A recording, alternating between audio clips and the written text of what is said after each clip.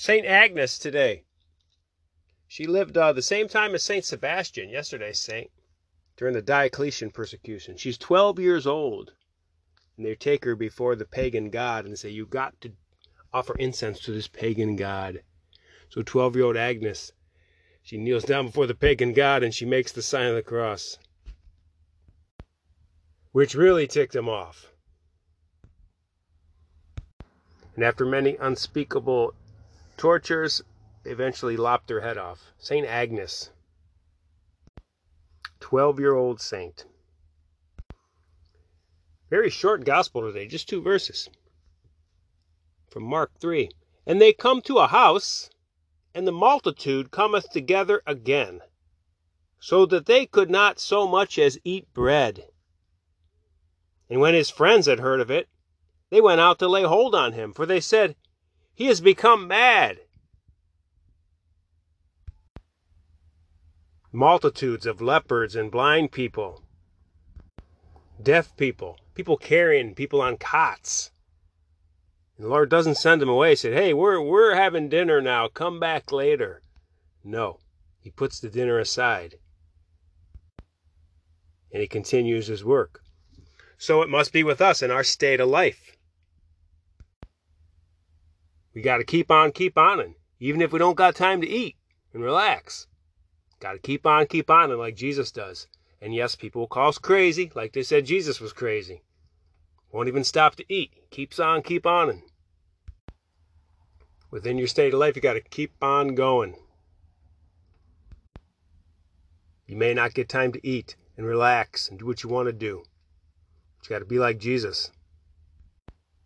Ignore the ones that call you mad and keep on going.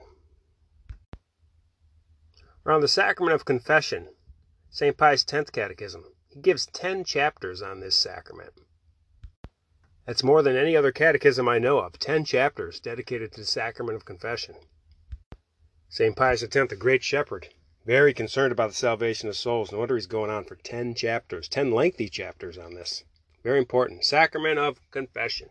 Here we go. What is the sacrament of penance?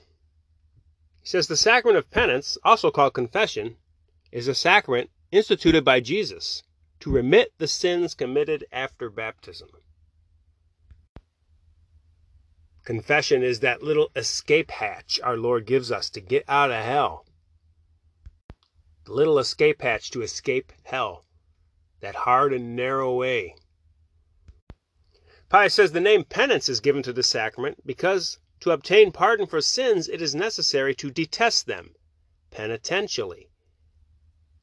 And because he who has committed a fault must submit to the penance which the priest imposes. He says the sacrament's also called confession because to obtain pardon for our sins, it's not enough to just detest them, but is necessary also to accuse oneself of them to the priest. He says Jesus instituted the sacrament of penance on the day of his resurrection. When entering the supper room, he solemnly gave his apostles the power of remitting sin. By breathing on them, he said, "Receive ye the Holy Ghost. Whose sins you shall forgive, they are forgiven. Whose sins you shall retain, they are retained." You find that in John 20. What is the matter of the sacrament? Remember, all sacraments got matter and they got form. What's the matter of the sacrament of confession? He says it's divided into remote and proximate. It's going deep here. The remote matter consists of the sins committed by the penitent after baptism.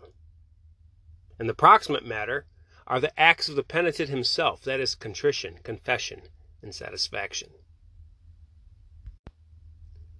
Wow, remote matter, proximate matter. Perhaps to simplify it, you can remember just the matter of the sacrament is the sins that you've committed, the confession of those sins, sorrow, and satisfaction. And what's the form of the sacrament? The words, "I absolve you from your sins." Who's the minister of the sacrament of confession? A priest that's authorized by the bishops to hear confessions.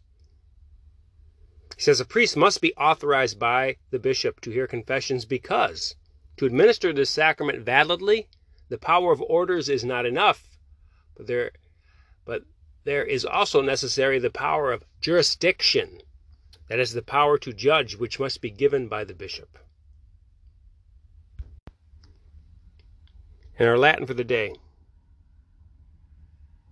Et nenos, Inducas, and Tentationem. Tentationem. Temptation. Lead us not into temptation. In this petition, we asking God for the graces we need to overcome any temptation that comes our way. Today's Saturday, Our Lady's Day. Why is Saturday Our Lady's Day? Because after enduring the crucifixion of Jesus and the following sleepless night, guarantee it was a sleepless night, you couldn't sleep after witnessing that, then all day Saturday, the hurt, the damage that she endured from that just drug on all through Saturday. Holy Saturday, Our Lady's Day.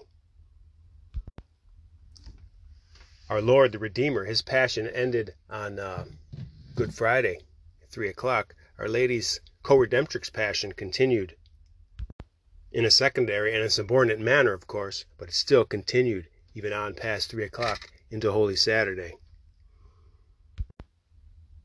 Saturday, the day for the Seven Sorrows Rosary.